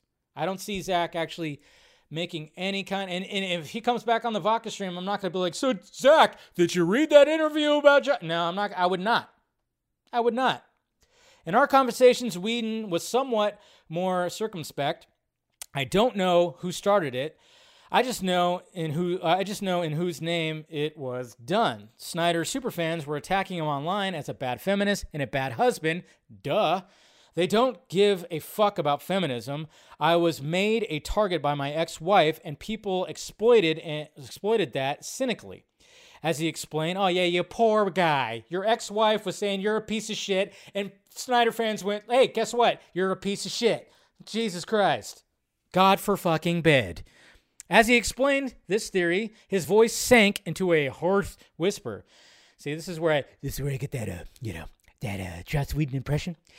She put out a letter saying some bad things I'd done and saying some untrue things about me. But I had done the bad things, and so people knew I was gettable. Right there. But I had done the bad things. Okay. So you are a dick. I mean, what? I mean, you just said it right there, right? But I had done the bad things, and so people knew I was gettable. All right, then. When Snyder's 4-hour cut was finally unveiled, it was critically acclaimed. His fans poured through both films to analyze the differences. Some seized on a belief first put forth by Fisher that Whedon had intentionally erased people of color from the film. A remarkable reversal had taken place 15 years earlier. Snyder's work was widely seen as an empathomy, problematic cinema, blah, blah, blah, with the whole shit. Overly, when they were talking about 300 and blah, blah, blah. I hate that. The beginning of the internet raised me up, and the modern internet pulled me down. The perfect symmetry is not lost on me. So we got all that. So that's pretty much when it comes to that. By then, Whedon had begun seeking treatment for sex and love addiction, along with other addictive tendencies. James Franco, Kevin Spacey, and Harvey Weinstein have been taken around, blah, blah, blah. There's all that. Jeez. Life was good and also bad. Having overcome the isolation and ridicule of his childhood, he found himself in the role of social outcast once more. He still has an agent, but it seemed like no one wanted to work with him. At Fisher's urging, Warner had conducted a series of investigations into the Justice League production. The studio won't disclose its findings, but in late 2020, it announced remedial of action had been taken. A few weeks earlier, HBO revealed Whedon would no longer serve as showrunner of The Nevers, his science fiction series about women with supernatural powers. The network scrubbed his name from the show's marketing materials. I think he even said that he was like a nice showrunner. There was like something with that. And then just to round up this thing, said nobody ever fell from the pedestal into anything but a pit, Whedon told me on a call one day. A few months had passed since our conversations at his house, and that he'd finally made peace with himself. He said, "Could I have done marriage better?" he asked. "Don't get me started. Could I have been a better showrunner? Absolutely. Should I have been nicer?" He considered the question. Perhaps he could have been calmer, more direct. But would that have compromised the work? Maybe the problem was that he'd been too nice. I was too nice. That's right, guys. He was too nice. Jeez. He'd wanted people to love him, which meant when it was direct, people thought it was harsh. In any case, he decided he was done worrying about all that. People had been using every weaponizable word of the modern era to make it seem like I was abusive, like I was an abusive monster. I think I'm one of the nicer showrunners that's ever been. Oh, pat yourself on the, yes. Jesus, yeah. Way to end with that quote right there. I'm so nice when a lot of people are saying no. A lot of people are saying no. That's just what's happening. And then we got Ray Fisher right here. He tweeted this out today, but he wants no part of it. We're going to get more Ray Fisher after today because he realized what today was. Today is Martin Luther King Day. So he said, looks like Joss Whedon got a direct. This is a good line right here. Props to Cyborg right here. Looks like Joss Whedon got to direct an Endgame after all. ... Cheers. High five. That's right. Burn.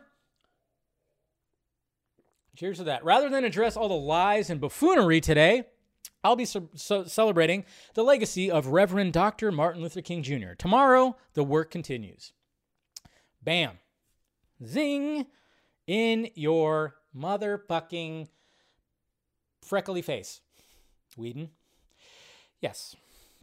So, there you go, guys. I knew that was going to take a bit, and it did. A lot right there. A lot to unfold.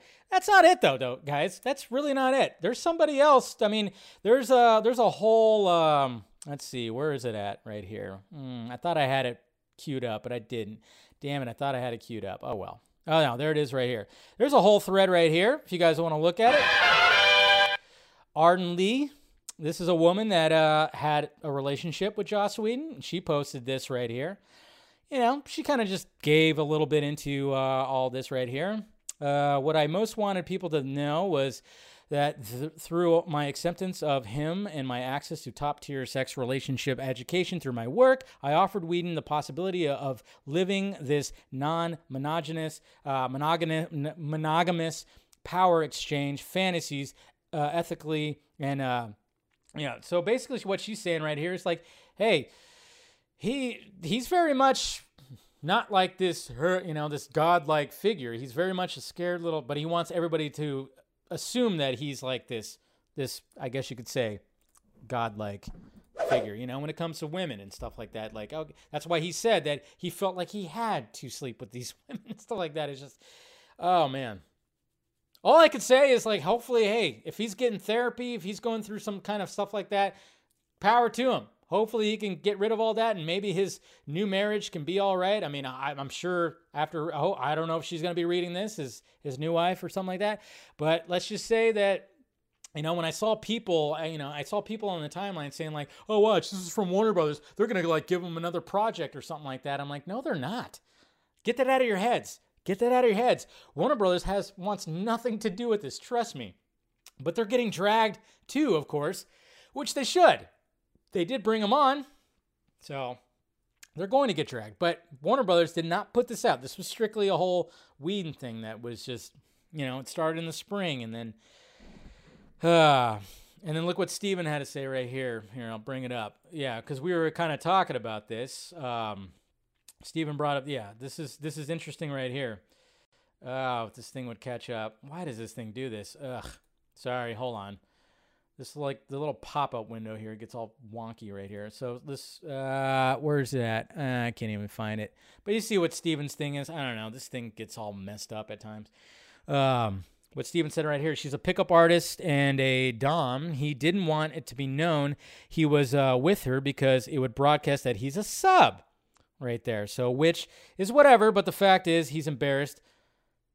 But it's about it, and then it's funny. So there you go. He was very much embarrassed. He didn't want people to think that he was like submissive when it came to that. And to which I say, hey, it's okay, guys, to be submissive every now and again. Okay? It's okay. Hey, let the woman take charge every now and again. It's okay. It's okay. Let her toss you around the room every now and again. Why not? Doesn't have to be all the time. Now I'm just getting weird. Now it's just getting weird. We're already like an hour and fucking 27 minutes into this thing, and we're still on the first subject. I'm just saying, but yeah. But yeah, you could read that thread too. Like I said, her name is Arden Lee. She has like a whole thread talking about him. So go check it out. I'm calming down. Don't worry. I'm calming down. Don't worry. Oh, I didn't realize I still had that up. What's going on? Yeah.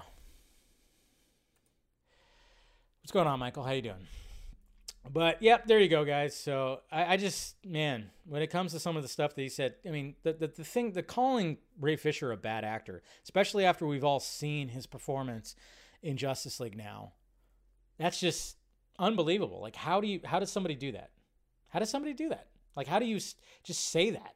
Especially when people are, when you're trying to say that you're not racist, not a good way to do it. And then the fact, I'm trying to understand, like, why they decided to post this on Martin Luther King Jr. Day. Why? That just, to me, I'm like, that just baffles me. Like, you couldn't just wait a week? Like, wait a week. You've had these quotes, you've had this story, you've had it for a while. Did they just not think about it? I mean, did he think like this was going to clear up his name? Is he that much of a narcissist that he thought this was, oh yeah, I could just say whatever the fuck I want and just, it's going to clear my name. I'm going to start getting work. No, this made things so much worse. And that's why I'm like, I'm glad it happened. Today it was fun just to kind of sit back and see people just drag him, check marks. People who used to be a fan of his, people who used to like praise him and be like, oh, but I will say, hopefully he gets the help that he needs. But hey, he could spend the rest of his life writing short stories for housewives who are bored. I don't know what he's going to end up doing. But I could tell you one thing, that Warner Brothers definitely not going to definitely not going to hire him again. Okay, so get that out of your heads, because I know some people are like, watch, Warner Brothers is going to hire him again. No, they're not. They don't want this bad press. Are you kidding me? Would not be surprised if Warner Brothers comes out and says something about this. Who knows what's going to happen? I mean, of course, we're gonna have something for Ray Fisher. I wouldn't expect Zack to really say anything, and he doesn't need to. Okay, his experience of what he went through when it came to Justice League, that justifies him not having to say any fucking thing. Okay. That justifies. He doesn't need a comment about this. He doesn't need this added stuff. He's about to shoot a big movie right now. He doesn't need this right now. Okay, and I guarantee you, if I have him on again on the Vox stream, I'm not gonna ask him about it. Definitely not gonna ask. Is your friend? No, fuck that. Okay, it's all silliness. Jeez. Oh no, yeah, I'm better than you. It's funny. Anyways, all right, so let's move on. Hopefully I covered that enough. Sorry for, taking so much time with that and, flubbing some words and stuff, but, I tried. Hey, Film Junkie, have you thought about Matt Reeves? Oh, that'd be sweet. If I get Matt Reeves on, get the whole group on. But hey, let's talk a little Batgirl right now. Let's talk a little Batgirl. Let's see. Let me. Really, just if you're not found, we're just gonna talk a little Batgirl, and I'm just gonna bring up some of the stuff on Batgirl movie news. They're covering everything to a T. We got videos from the set right here that's happening in a snowy Gotham City. The only thing that sucks, hopefully, anytime that there's like a snowy like place, I'm always hoping that it's actually cold, so you see the breath. It just adds to it. But look at this little crane shot right here. That's pretty cool. But check this out, guys. So remember the mural, the Batman and Robin mural. Remember this mural right here. So apparently, I don't know if that was a misdirection, which some people suspected it was a misdirection, but now we have a mural that actually has Michael Keaton's Batman on it. Look at this. This is actually Michael Keaton right there. Obviously it's referencing like a shot from Batman Returns right here. I think it's Batman. Yeah, it should be Batman Returns. But yeah, now we have a mural right here, and I think Robin is still very much right here. So, yeah. Compliments to the photos right here. But yeah, they put like this, like the Anarchy A right here, and a Cal. I don't know. It's weird. It's interesting. Very interesting. And then we have stunt performer on the set. I'm not going to show those because those are watermarked like crazy. I don't want to get crazy, but look at how adorable Leslie Grace looks as Babs with glasses. I like it. I like the look. And of course, she's with Alyssa Yeoh right here, her friend, comics right there. They're doing that. And there's a video of the performance right there, Yeah, Babs, this is a good one right here because this is referring to Joss Whedon at one point. Can you imagine that? Can you imagine a Joss Whedon Batgirl? Man, imagine the stories that would come out of there. Yeah, she definitely did dodge a bullet. Dodged a bullet. We got some snowy cars. There she is, looking good. Some video stuff right here. Something right here with wigs, But yeah, the mural was... obviously it went from like this mural to what this, I don't know. See, but I always thought like this was just, somebody was just, I don't know. I don't know exactly what they're doing. Maybe they changed it after they saw the internet hoopla. I don't know. It's very interesting. Very, very interesting. So, but yeah, that's what's happening on Batgirl set right there. That's why they revealed the costume, because they knew that they were going to be doing videos, or they were going to be doing shooting. They were going to be shooting her, or the performer at least, in the costume. And again, though, guys, it's going to have a second costume. Got to remember that this is very much homemade. We get what they're going for. If you don't like it, it's fine. It's fine. If you don't like it, it's cool. You don't have to like it. Not everybody's going to like every costume reveal, but hopefully, hopefully people will be more in line and be happier with the new Batgirl costume that she's eventually going to get from, I guess, Michael Keaton's Bruce Wayne. I'm still kind of curious of like how he fits into this world exactly. But I guess like, again, we're going to find out when it comes to the Flash. So yeah, I don't know. Batgirl forever. There you go. It's stupid. You're breaking my heart. Batgirl supposed to be black, not purple. See, I don't get that. I don't get that argument. There's people that don't like the purple, and I'm going, what the fuck? like half the costumes have been purple, have had purple in it. I don't understand that. I don't understand that because the first time I ever saw Batgirl was on the 66 show, and it had the purple kind of color to it. That's why I don't get that. When people are complaining about the purple, that's very much that's been a part of her costumes. Yeah, it's not always been her costume. Sure, I get that. But it's very much been a part of the costume. That's what I'm like not understanding that at all. Holy shit. Somebody got hurt on the Cardinals really badly. Wow. His neck is in a brick. Wow, I didn't see this. Being hauled off in a stretcher. Poor guy. That sucks.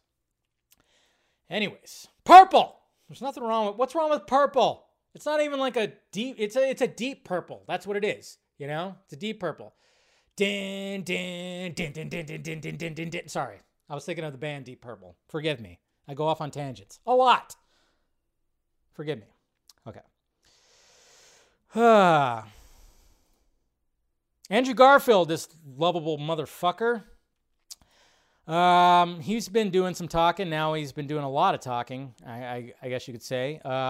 This is a cool. Well, first off, he was on Josh Horowitz's podcast right here, Happy, Sad, Confused, and we got Andrew Garfield right here talking about, when he was keeping it a secret that he was in Spider-Man: No Way Home. So here's the little exchange right here. Are Mark and Emma, were they plugged in? Did you ever talk to them? Do you know if they've seen the movie? Is that, what's their awareness of this? His smile, man. Emma kept on texting me, and she was like, "Are you in this new Spider-Man film?" And I was like, "I don't know what you're talking about." What? You're still rolling out. I'm gonna lie to everybody. She was like, "Shut up, just tell me." I'm like, "I honestly don't know what." I kept it going even with her. It's hilarious. To the end, you never admitted to Emma? No. And then she saw it. She was like, "You're a jerk."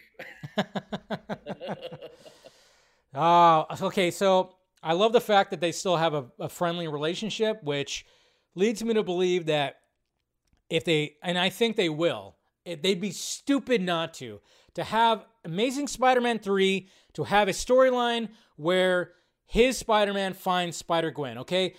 We're not going to do the Sinister Six thing anymore because they fucked all that up. Have a story where you're going to have some villains, but then you can also have Spider-Gwen show up somehow. That would be sweet. I think they should really go for the Spider-Gwen thing. Really go for the Spider-Gwen thing. And then there's this article right here. Andrew Garfield really wants to return with Tobey Maguire in the future Marvel movie.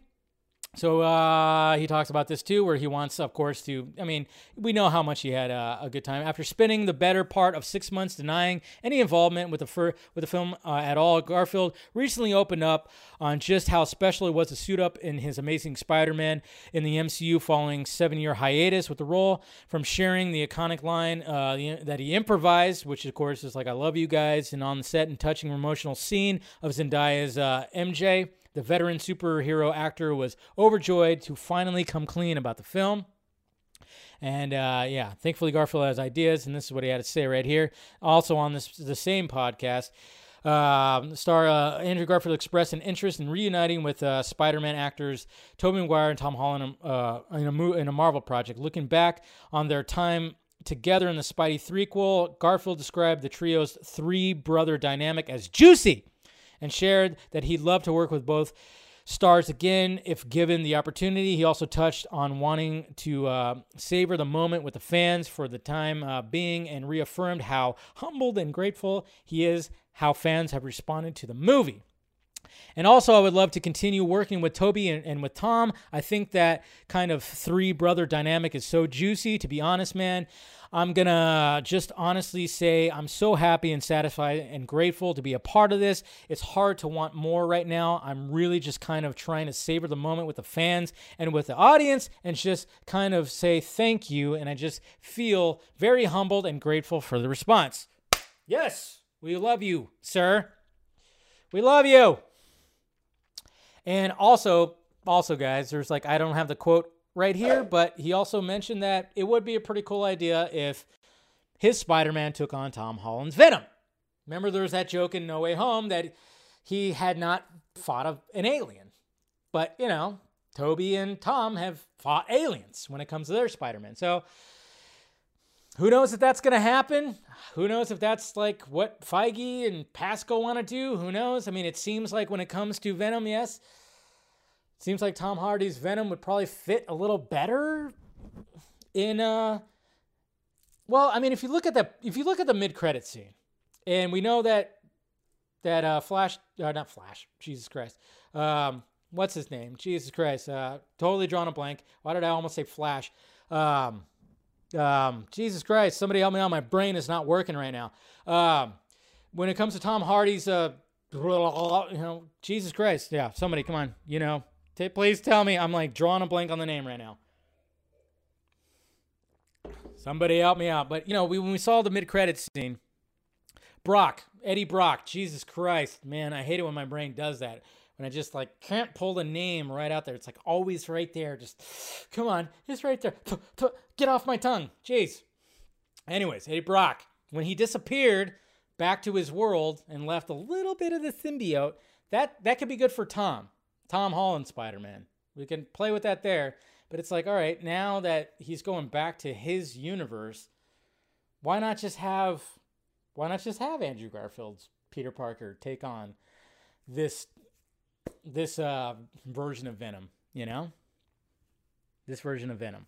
So now I'm not lit. No, I'm not. This is like my very first cup of wine right here. No. Cup? Glass of wine. Jesus Christ.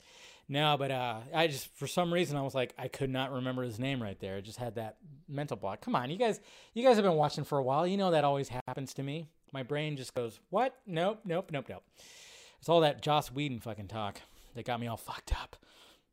How would Venom get to New York? See, that's the thing. That's the question right there, Darren. How would he get to New York? That's the question. So that would be interesting. So I don't know. We'll see. But I'm just glad he's so happy with it. Okay. Did they show the Moon Knight trailer yet? Did we get it? I haven't been paying attention. Do we have it yet? Let's see. Do we have the Moon Knight trailer? Are we doing this here? Yes, we got it, right? There it is. All right, cool. I'm glad. I was like, wait, I've been freaking reading off that goddamn article so much that I didn't even check. All right. Not that. Don't do that. Oh, boy. All right. So let's do this. Theater mode. All right. Okay. All right. Let's go ahead and react to this Moon Knight trailer here. I'm not too familiar with the the character so much, but just reading up on the character, I mean, it sounds very intriguing, sounds a little more adult than what Marvel Studios is. And of course, there was some teasing when it came to certain characters in the Eternals, so very much intrigued by what's going to happen here. And of course, I love Oscar Isaac. Come on. How do you not love Oscar Isaac? So, all right, let's watch this trailer, right? Meow. Hello, and welcome to Staying Awake. I have a sleeping disorder. I can't tell the difference between my waking life and dreams. Hello, and welcome to Staying Awake.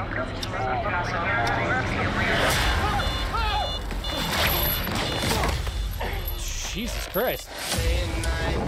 That was intense. I think I'm losing it. We'll catch you on. You're bloody useless. Stevie. Stephen. I can't tell the difference between life and dreams. Okay. Thank you. Oh, Jesus Christ. Lost the contact lens. Hope you find it. Thanks. I like the accent. That's cool. Nice flip phone. Oh my God, you're alive. What's wrong with you, Mark? Why did you call me Mark? Oh, hi, Mark. It must be very difficult. There he is. Voice in your head. There's chaos in you.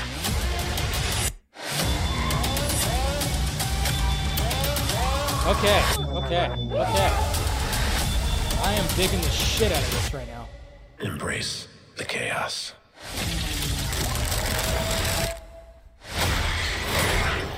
Nice. Batman style, bitch. There it is.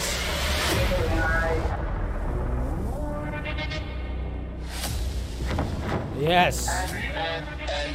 Okay. I am so fucking up for that. Wow, that looks really good.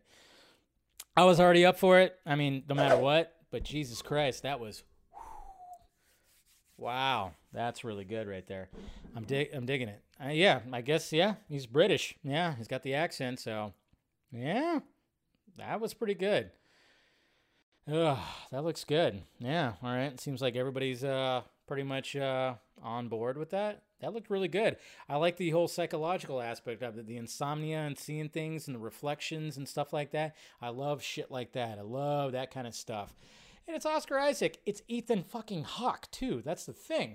We got two powerhouses that are going to be starring in this thing. And it's going to be like psychological and crazy and dark, you know, and then he's, you know, beating the shit out of someone, very Batman-esque. And I'm like, yes, and he's leaping with the moon. I mean, come on. Yes, music was, you know, the music fit too. So, all right, I'm totally digging that, man. I think that's going to be a winner. Thank God, you know, jeez. You know, I mean, because you always worry like how dark, I mean, I don't know how dark it's actually going to be, but, you know, I think that's relatively dark. So, digging that. So, I am big time hyped for that. He was beating a werewolf. Oh, didn't even notice that. Oh, you're right, huh? He was beating a werewolf, wasn't he? Let's see. Let me go back. Because that's going to be, obviously, they already talked about that, right? They already talked about that aspect of it. Yeah, you're right. He is beating a werewolf. Yep. You're definitely right. Definitely beating a werewolf, so. Dig it. Thank God. No stinger. Oh, right, Steven? Jeez, no stinger joke. No, like, oh, you have to have that, you know, joke very much before they, you know, show the credits or whatever the hell. Thank God. Ooh, thank God. I think the Rams have this one, by the way. I think the Rams are good. The Rams are going to the, you know, they're moving on. Just looking at this right now. All right, so we've got all the topics. Let's go ahead and look at some Twitter questions. See what you guys have to say about all this. What questions do you guys have? All right, here we go. Captain Gator Girl, not a question, just a cute story of my first dog, Bailey. He was born in a litter of 4 puppies, and his brothers' names are Martin, Luther, and Junior. Nice. Bailey's original name was King. They were born Martin Luther King Jr. Day, 1997. Aw, that's a great story. I like that. Gator Girl, a.k.a. Nicole Ashley. That's funny. My cousin is named Nicole Ashley also. Edward. Hey, Dave, with Peacemaker's first 3 episodes debuted last week, it's been word we are going to see a giant worm in the show. To me, what if Mr. Mind is behind the butterflies? Yeah, he was introduced, right, already? So, anyways, this show has my attention, and what could possibly come even with this week's episode? I know. I'm not gonna lie. Like I was hesitant at Peacemaker at first, but now after watching the 3 episodes, I'm in. Do I love it? No. I enjoy it? Sure. Do I hate it? No. So it's so great. So you might be on to something there. It could be. I don't know. We'll see. Mr. Eric M. Blake, leaving aside how, speaking with my bachelor's in political science, the ditz writing the article has clearly no idea what fascist means. Of course, a lot of people don't know what fascist means nowadays. Could someone please explain exactly why Whedon waited to say jack about Justice League until now? I know, right? I hate to tell you this, Whedon, but the time for this CYA interview was years ago. Doing it at all this late after the Snyder Cut is out have received a much better and mass reaction. It doesn't just It doesn't just look desperate. It looks stupid, pathetic, and pointless. It definitely does. I agree with you, sir. Joss Whedon is a prick. Joss Whedon is a prick. Hashtag Joss Whedon is a prick. Clement. Didn't know about this. Did you know about this? If not, the test screening sheds a different story.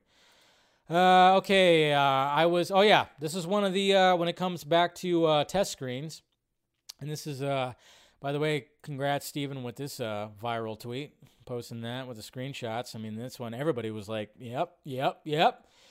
This went all over the place. Okay, I was both the test screening with incomplete VFX and the red carpet premiere for Justice League. I was there too. I didn't get in, but I can assure you there was no complaints about Ray Fisher's acting at all. The cut I saw first had way more Ray Fisher scenes, and they were great. Fuck Joss Whedon. So there you go. Testimony right there from somebody who saw a test screening. I don't think it was the Snyder cut, though. I think it was test screenings when it came to Whedon already doing fuckery. Comic Brooks. Hey, Dave. So regarding Andrew Garfield's Spider-Man, what would you like to see if we get The Amazing Spider-Man 3? I already said it. I would like to see him find Spider-Gwen in the multiverse. That's what I'd like to see, and I wouldn't mind seeing a little Venom too. A little Venom as well. Bonus, same thing, but for Spider-Man 4 with Tobey. I'd like to see Tobey be a mentor to Miles, maybe something like that. See what life's like with MJ being in his mid-40s. Maybe like an old man Peter. Stephen Brody. Hey, Dave. Hope all is well. All is pretty well. My question is what capacity do you think Keaton and a possible Robin will play in the Batgirl film? And what kind of role would you personally want for each? Well, I hope there is a Nightwing. I hope there is something like that. But, I mean, I'm so confused on how all this works, especially since we have J.K. Simmons Gordon. So I just want that question to be answered first before I start thinking about all that. That's just kind of where I'm at. I'm just confused. I'm like, how, if Batman hasn't existed and then another Batman shows up in this world from another universe, that's what I'm more curious about. VF, do you think Joss Whedon has a future in Hollywood after his behavior? No! Maybe in some kind of indie fashion. I would not be surprised if he'll get some indie work, but no major studio will touch him. No major studio will touch him. I think maybe indie work, who knows? Yeah. Joss Wiley trying to make a comeback? Yes, he very much is Wile E. Coyote. Very much. Cooper Knox. And just like that, ScarJo's praises of Joss Whedon have aged like expired sour cream. Yes, I know. Anybody should just, everybody who, and I'm not saying, maybe she had a good experience with Joss Whedon. Okay, but you should probably not mention that anymore. But then again, that was like last year during Black Widow's press junkets. PSU Fan 5. Why do you think they picked today to release this story, and do you expect Zack Snyder to respond to the accusations? I do not. I think Zack should just stay out of it, as he has, and not mention anything about it. That's the best idea. He's preparing for Rebel Moon. He should not really say anything.